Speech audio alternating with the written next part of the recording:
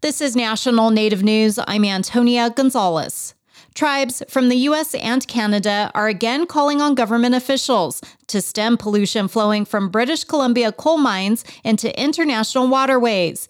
Aaron Bolton reports the tribes say lack of action from both countries is harming fish populations. More than 10 tribes issued an open letter calling on the U.S. and Canada to reach an agreement during bilateral talks this week that would stop selenium pollution from BC coal mines that's making its way into Lake Koocanusa and the Kootenay and Columbia Rivers, all transboundary water bodies. Last month, President Joe Biden and Canada's Prime Minister Justin Trudeau announced the two countries would strike a deal this summer to, quote, reduce and mitigate selenium pollution. The tribes are calling for both countries to authorize International Joint Commission involvement. The IJC settles transboundary water disputes between Canada and the U.S. For National Native News, I'm Aaron Bolton.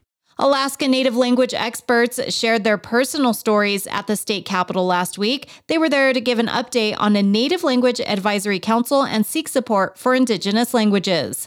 KMBA's Rhonda McBride reports. Dr. Walkie Charles told a gathering of lawmakers and their staffers that at the age of 12, he was taken away from his home in Amonic and sent to a boarding school. He said his mother only spoke the Yupik language, or Yukton, and didn't understand what happened to him.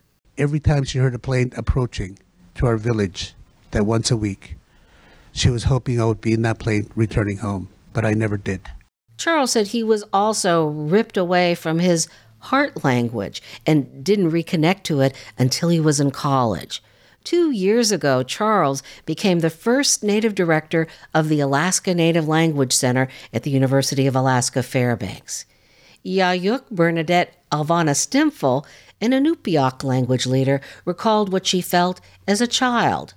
I could remember being a non-English speaker at 5 years old, making us to sing this song, I'm a little teapot, short and stout.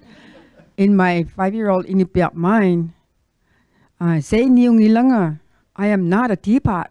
Hune Lance Twitchell told the group that there are 23 Alaska Native languages, and a few of those are no longer spoken. We don't like the word extinct. We prefer dormant because we've seen languages come back. Hune says with only 30 fluent speakers of Tlingit, it hasn't been easy to rescue his language, but it is possible. Imagine if the English language went 3 generations without creating a single new speaker. Then imagine if you could, watching a child sit down at a table full of elders who could then speak to that child, and that child understands them. In his work as head of the Native Language Program at the University of Alaska Southeast, Hune has helped to create a new generation of Tlingit speakers. He says those who work at the state capitol also have an important part to play.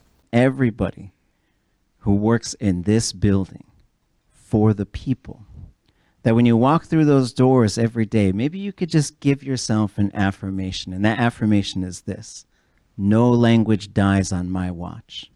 I'm Rhonda McBride. Oklahoma state lawmakers have approved a bill to allow Native students to wear traditional regalia to graduation. The bill passed the House this week. The Oklahoman reports schools in the state have come under scrutiny in recent years for trying to ban students from wearing eagle feathers or other regalia to graduation. The bill still needs to be signed by the governor. I'm Antonia Gonzalez.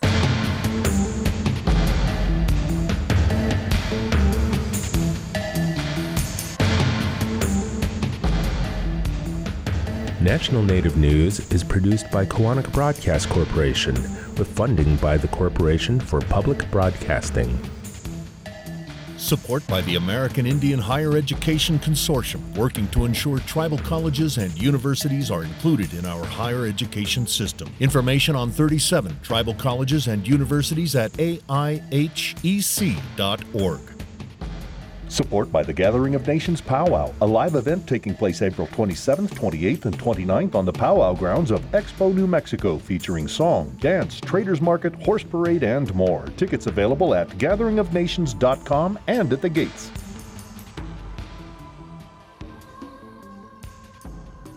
Native Voice One, the Native American Radio Network.